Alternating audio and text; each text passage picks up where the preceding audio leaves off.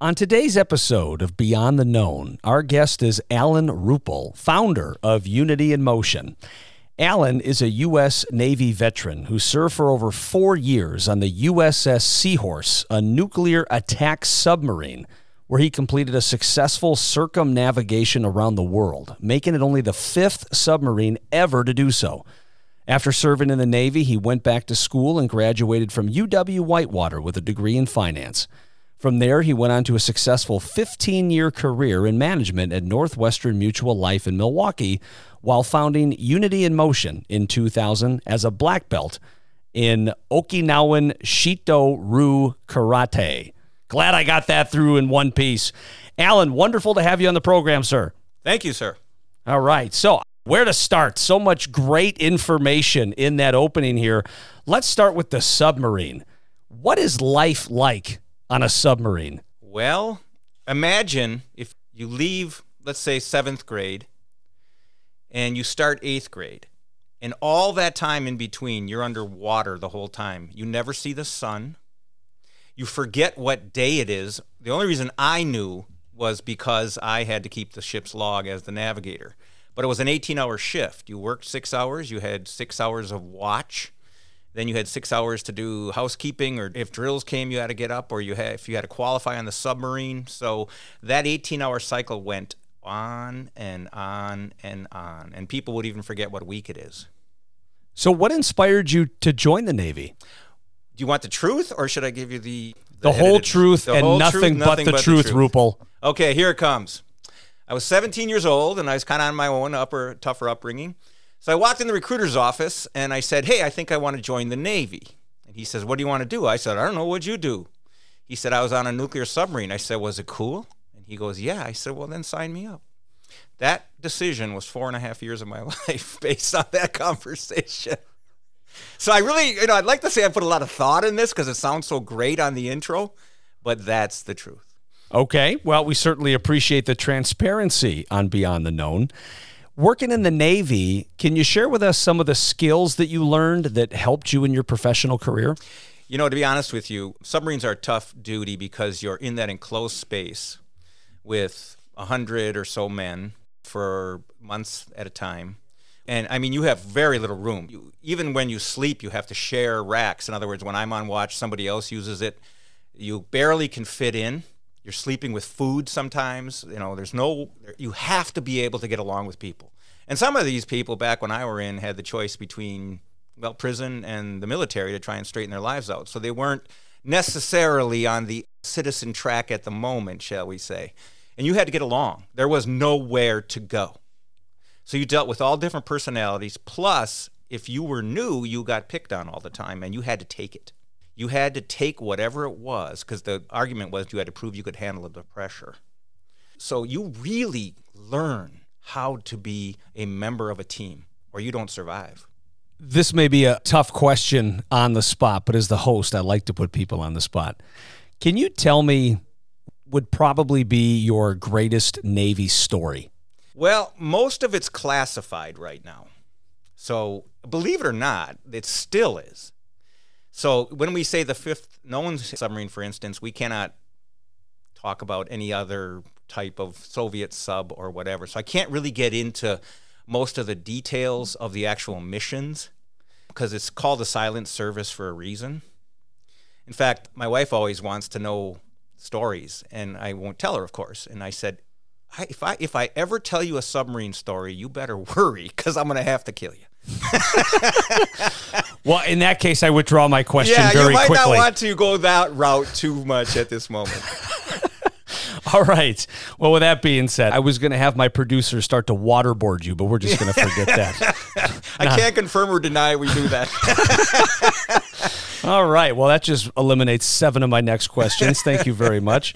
Well, let's talk a little bit then about your career at Northwestern Mutual and Unity in Motion. Before we get into Unity in Motion, talk about your career at Northwestern Mutual. What did you do, and how rewarding was that experience for you?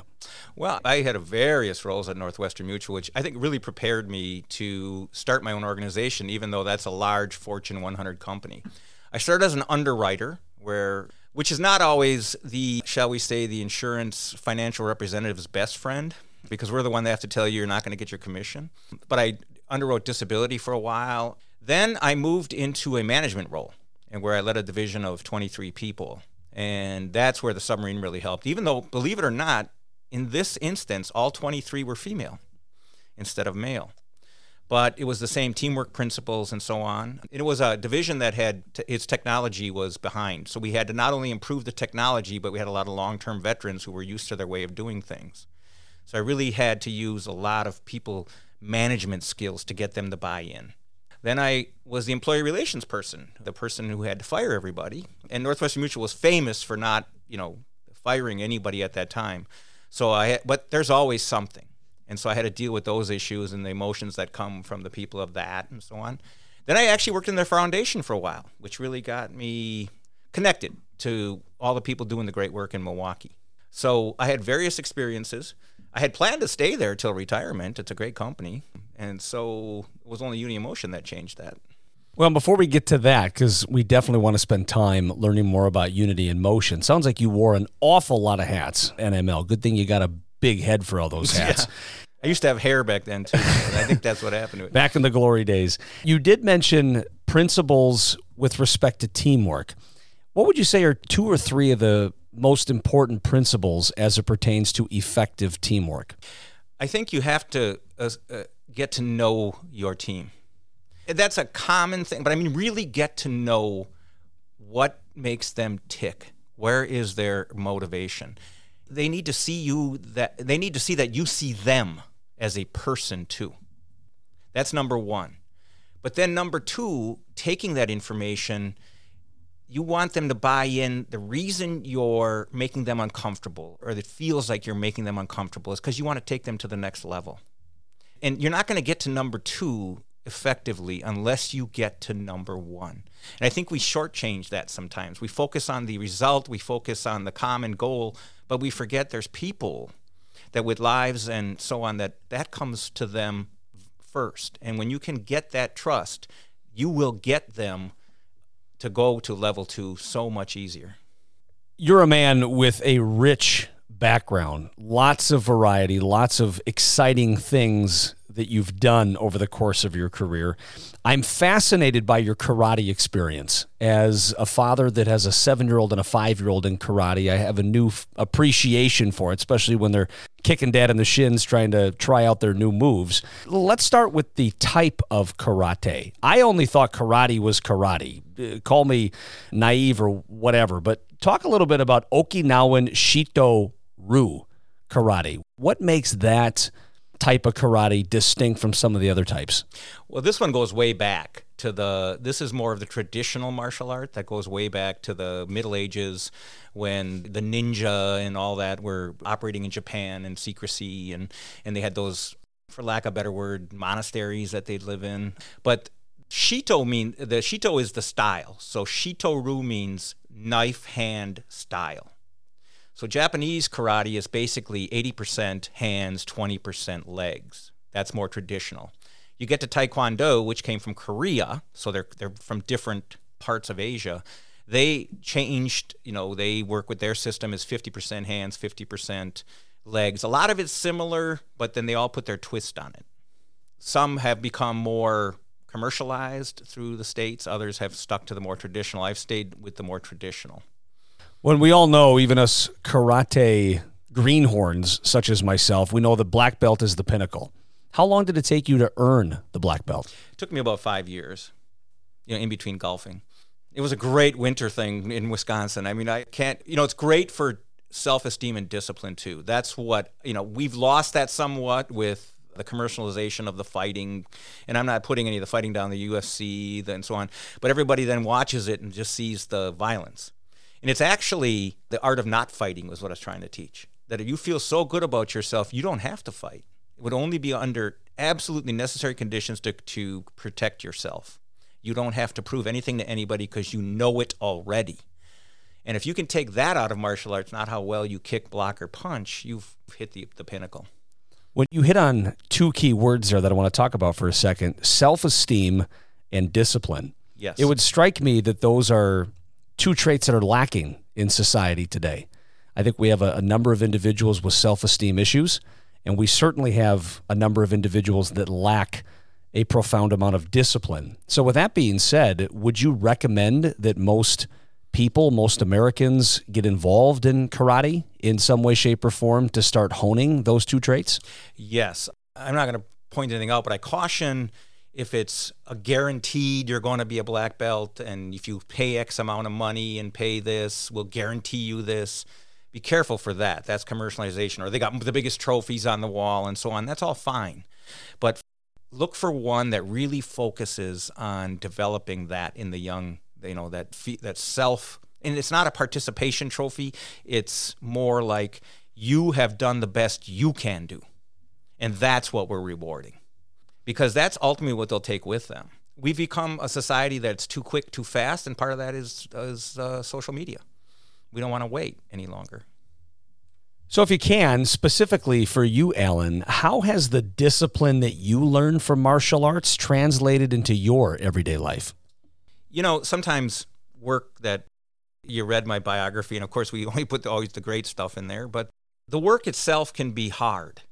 Poverty is grinding. It's dangerous. It's risky, be it here, Pakistan, or wherever I'm going. It's not glorious. And if I don't have that self-esteem and that self-discipline to get through it, if I'm looking for something outside of me to give me the reward, it takes too long. So I have to have it. So who I am must reflect in what I do. Not what I do should not reflect who I am. And that's simple, but the simple basics are actually how we have to, I have to, and I believe everyone else should really live their lives, because you won't last in the long term. You're looking for something from the outside that just doesn't come quick enough. Well, in moving on from karate, I understand that Unity in Motion, the organization that you're currently associated with, evolved from a karate class that met once a week, turned that into an all-encompassing program that now meets every weekday. Can you talk a little bit about Unity in Motion and what that organization is all about? Sure. Here's another one of those transparency things, okay? I didn't have any plans to actually start this. So I'd gotten a black belt in karate, and I was married, but we didn't have our children. And I thought, this is a really good tool if it's done right. And I have to stress, if it's done right. And I thought, the kids that need it the most can't afford it. It's pretty expensive, as you probably know. And so I thought, well, I'm just going to start a free karate class for kids that can't afford it. And I ended up finding some space in the central city of Milwaukee. And I was just going to do that, just a little free karate class. And I wasn't even sure how long, just depending on time. And that's how it started 20 years ago. But when you get in there and you start to see what's really needed, you see, I'd been around the world and been all these places. I never really had spent a lot of time in the central city of Milwaukee. Just see on the news is what you get. And I realized these kids are so far behind what is needed to actually live in, we're doing a great job of educating our kids for the 20th century there, but this is the 21st century, so I think we're like a century behind. And so they needed so much more. The violence, the poverty, the gangs, the drugs are everywhere, and it's just decimated that community. And these kids just have no role models, no way out. And any 8-year-old, as you know, 5-year-old, whatever, wants to do well, wants to be a part of something. It's a natural thing. And they just didn't have those options. So they needed a lot more than a karate class. So we just started adding things. We'd add tutoring, we'd add mentoring, just kept adding until scholarships, all this. And all of a sudden, 8 years later, I'm looking up and it's a corporation and I'm working full-time at Northwestern Mutual. I'm paying everybody. I'm not taking any money, but I'm running out of time. The time and the needs that were there. And that's where it evolved into this long-term commitment that we follow kids from elementary school all the way through college. One of the things that fascinates me most about Unity in Motion is you've really turned the traditional model of the nonprofit around. Can you speak to that a little bit? Sure. And I certainly think we need a lot of traditional nonprofits. But nonprofit traditionally starts as a program. I'm a drummer, I'm a dancer, I'm a martial artist, I'm a tutor, and I want to help somebody, in this case, kids. So I go, I'm focused on my program, right? I'm a martial artist, and that's my passion. I looked at that and I said, that's great. We need a lot of that. But what's really missing here is the long-term relationship for these children to get them through. No one's going to tell their children, hopefully, that's a good parent. Like, well, I got you in volleyball and I got you in karate, so I'll talk to you in a year. You'd say that's not good parenting. Well, sometimes with the issues these kids are facing in their families, they don't get that attention. So I said, it's the relationship. It's that constant, somebody who cares, somebody who pushes them. And what motivates a fourth grader might be a martial arts belt, but it might not motivate a high schooler. So we have to make this relevant. So I said, you know what, let's turn this around. What's important here is the relationship. And any program or service we add or change needs to foster that relationship. It needs to build it and needs to keep it. Our success is not how well we teach karate or pay high schoolers now for jobs. It's how are we building that relationship and that constant and helping them drive towards their goals. So we redid our goals, we did our business model, our organizational model to focus on the relationship, not the programming. The programming feeds that relationship. Well, just like you, Alan, we are extremely passionate about nonprofit organizations here at the Star Group. I know Unity in Motion is an approved charity for our Community Stars donation program. We send out tens of thousands of dollars a year to wonderful nonprofits such as yourself. So we certainly appreciate all the good work that you're doing in the community. Our listeners also tend to be charitably inclined as well. So some of them might be interested in starting a nonprofit. Maybe they've already started one, but they want to grow it. They want to scale it. As somebody who's done that, could you describe the process of growing a nonprofit, including some of the ups and downs that you experienced along the way? Well, I'm going to qualify that with this is a very tough time, and I'm going to tell you why. Because the world's changed in many ways, as we know. If I said to you, let's start a family drugstore and we're going to situate it between Walgreens and CVS, you'd say, well, good luck on that one. You might be able to last a generation if your friends are coming in, and that's kind of what Unity in Motion did. We're going to, so the world of nonprofit is mirroring the world of business in so many ways, because it really is a business. It just doesn't take its different mission. So I would say before you start, get with a successful one. Look for a high quality one. If your passion is dancing, look for a high quality one to work with first. Because even the funders now, which started out funding a lot, first the government used to fund a lot of nonprofits, and the political winds have changed on that. You're not going to get people to raise taxes to give that anymore. So now we've flooded that market. We've taken away, these nonprofits that were getting government grants are now flooding the market looking for philanthropic grants. Well, that's actually going less because foundations are closing more and more. And so everybody's now competing for same or less dollars with many more nonprofits than we had before because the government was a big issuer. So before you go out and start on your own, you're going to spend a lot of time just trying to get the money, and the reason you're there will be gone often. So get with somebody that's high quality, not somebody low quality, somebody high quality, and then work with them and then see if you want to branch out from there. Were there any moments as you were building Unity in Motion that you kind of stopped, looked yourself in the mirror and said, this ain't going to work? Just weekly. Once in a while. Once in a while. It's scary times because the funding especially can be tough because, like summer is usually a drought. People tend to give year end. Then, 2008 crash came. The markets crashed. The pandemic. There's always something, but it tends to, if you're smart, we've been always really fiscally smart. I've always tried to, what really helped me, and I think the organization Unity in Motion was my business background. So often social organizations have great people who want to do great things, but that's their focus, and they're not thinking about it like you have to generate a business. And so I was able to bring that business model and that idea into social organization, which made us run much more efficiently, which in turn then funders look at and go, ooh, that's great. Our money is going to be used wisely. So it's sort of an upcircle if you're really that way. So we survived as that, quote, mom and pop drugstore because of that issue, I think, more than anything. And we never, ever got away from relationship to programming again. We never mission drift. Sometimes it held back our growth, but I never mission drift. It wasn't like, well, they're giving money for this, therefore we should tell them we're doing that, or change our model so we can get it. That's a short-term win for a long-term loss. Yeah, it's pretty profound stuff. I mean, of all the things that you could be doing, Alan, you're a very talented guy, big breadth of background experience, lots of passions just listening to you talk. There's a lot of stuff that you obviously care about. Of all the things you could be doing right now, what motivated you to dedicate your life to serving Milwaukee youth? Well, again, transparency. That wasn't what I was planning to do. It's where I felt the most purpose. So I already felt, like I was talking earlier, I felt good about who I was and what I was doing, and I was happy with Northwestern Mutual. It wasn't like, I got to get out of the corporate world like some people. It was a great place to work. I mean, it's a job. People are people. I learned that in the submarine. Doesn't matter, you have to learn to get along with people.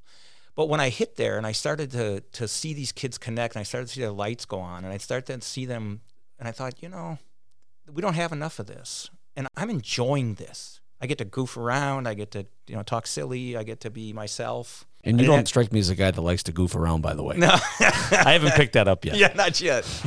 No 10 committees to go through every time I make a decision, so it was kind of nice.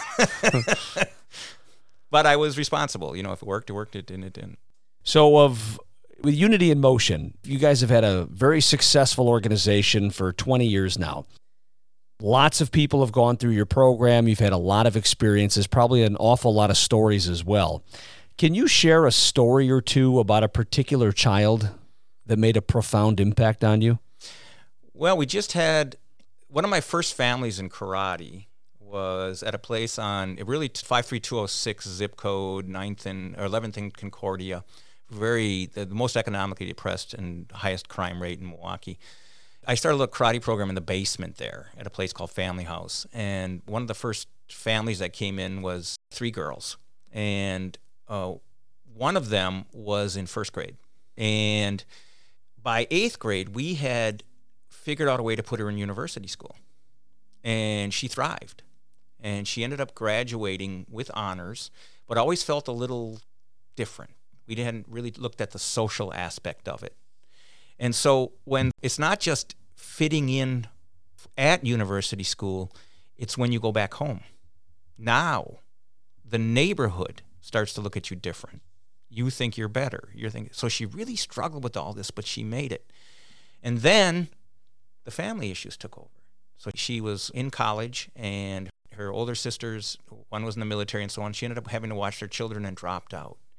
And the people that were backing, this was a mistake. For crying out loud, why we put her in university school or have her drop out? And I was like, these things take time. We don't give up. Well, we talked her into going to MATC. Then she got her LPN.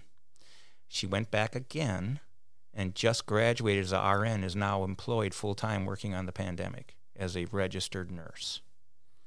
Now, that looked like we were going to miss out too many issues. But if we stuck with her, kept mentoring her, kept the communication lines open, it took a little longer than we had hoped. And she didn't get to go to the Ivy League school that most people from university school look at, and she felt like she was a failure for a while because of that. But we kept with her, and now she is RN, supporting herself, still helping her sister's children, and working full-time in this pandemic.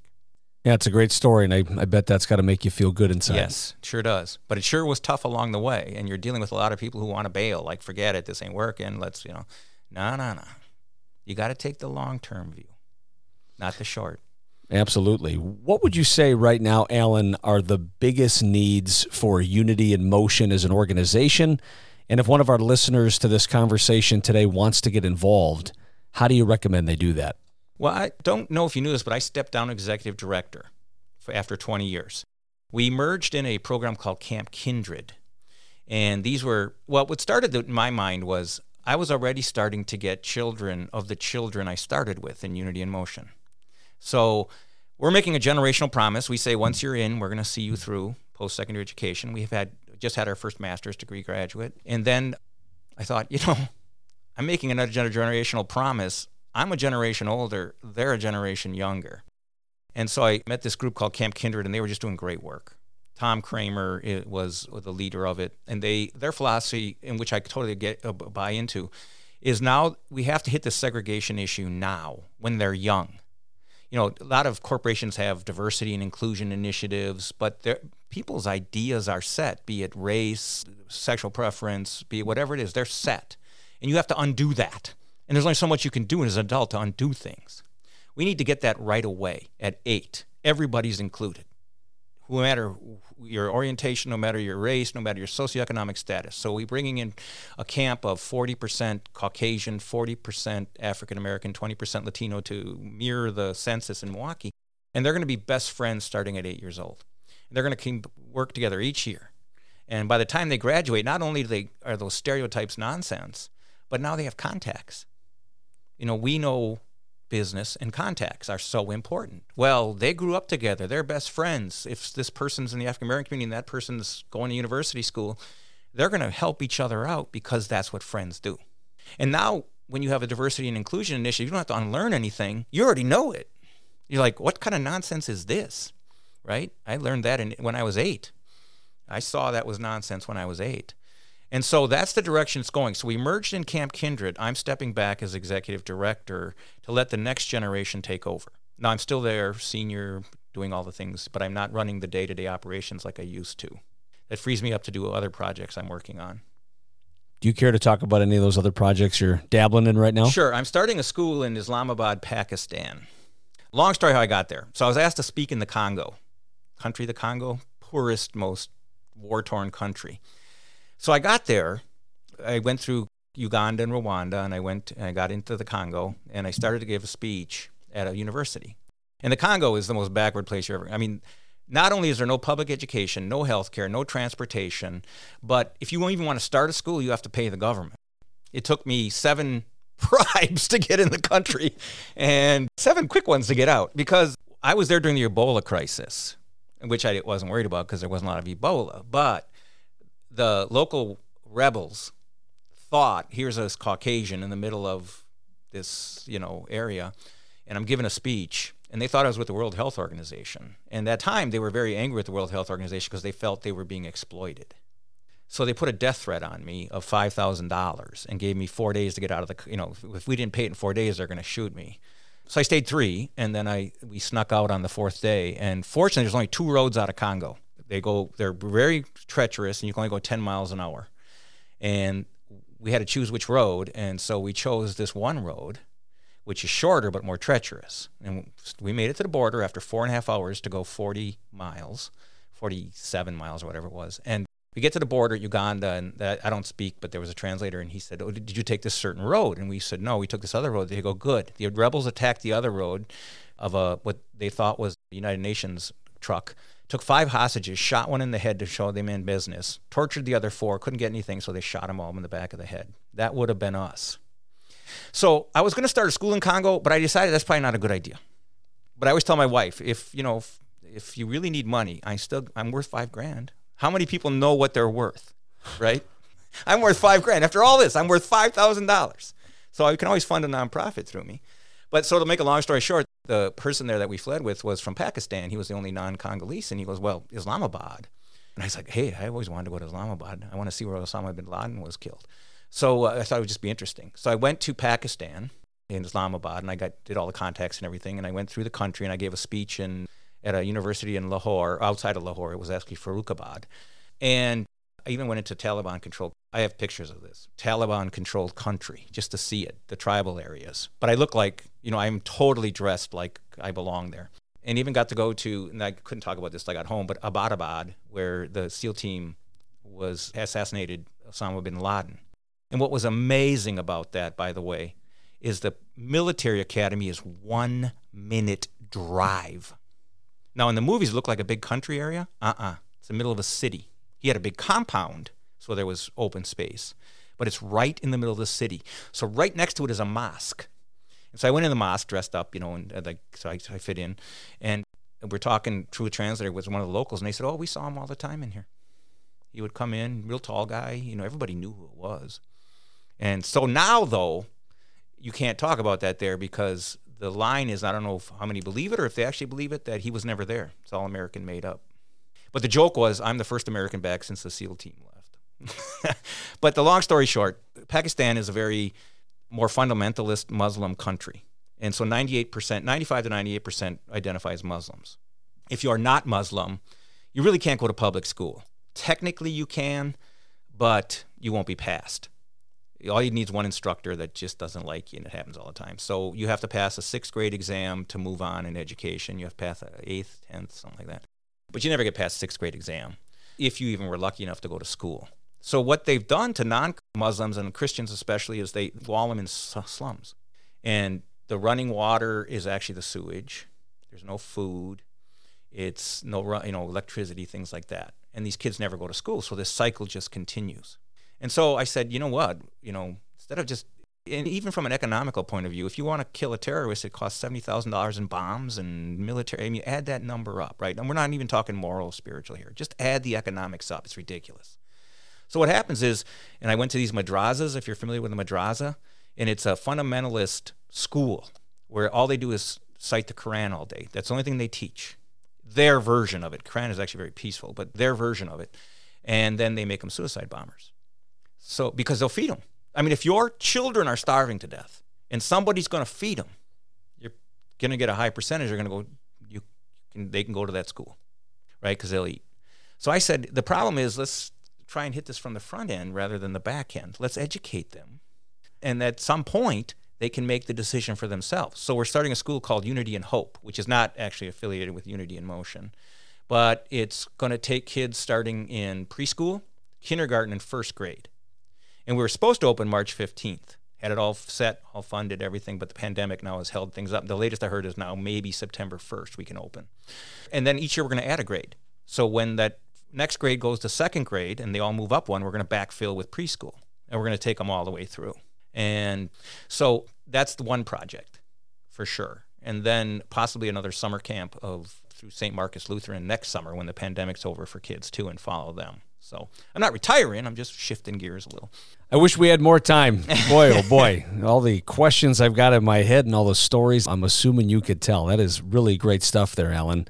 So, Alan, after the Navy, you went on and joined Northwestern Mutual, which for anybody living in southeastern Wisconsin, we certainly are well familiar and well-versed with that organization. What made you want to make that switch from the Navy to Northwestern Mutual specifically? Well, I had never, as I said in my earlier story, I don't think I had a lot of intentions of making the Navy a long-term career, considering I told the recruiter, I don't know, what do you do?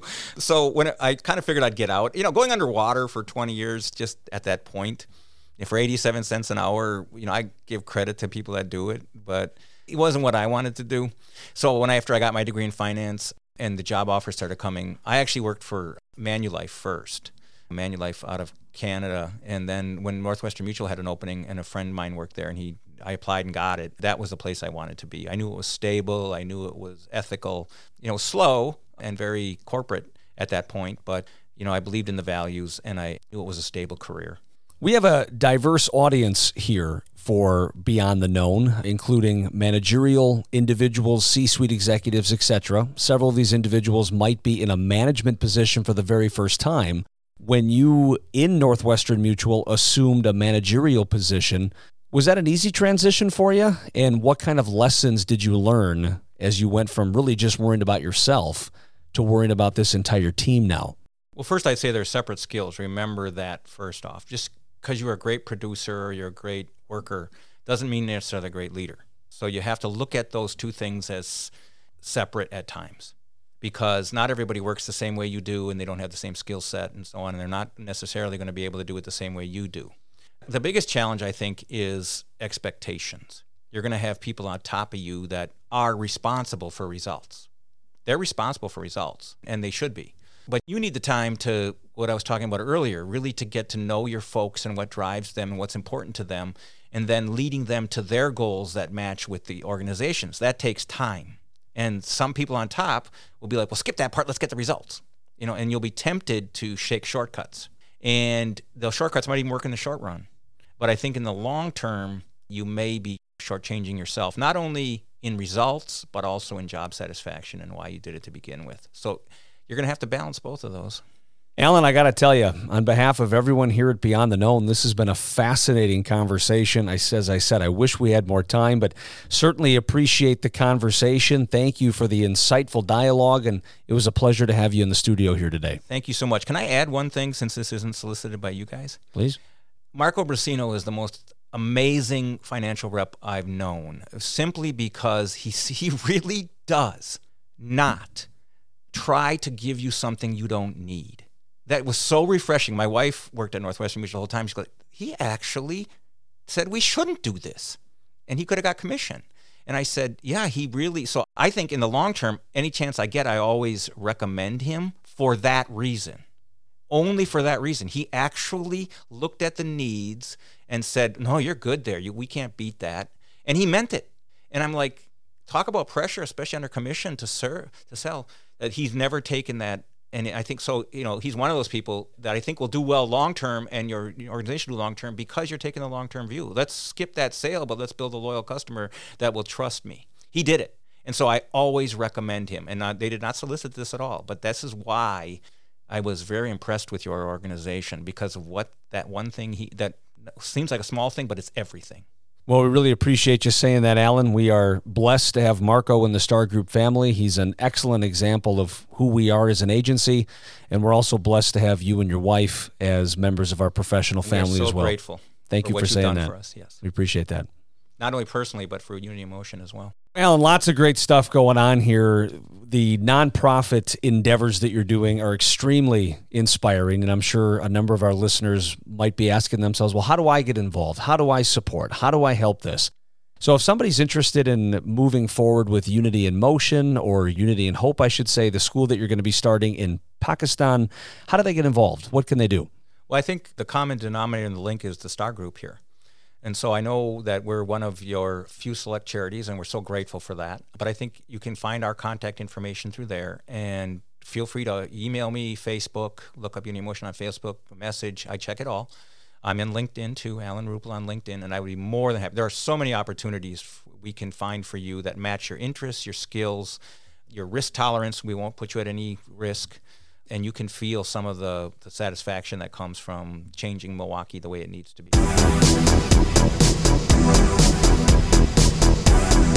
Podcasting from the Star Group, home of the iconic dressable lions. This is Beyond the Known, the podcast that takes you a step beyond what you know about business. I'm your host, Paul M. Newberger, president of the Star Group.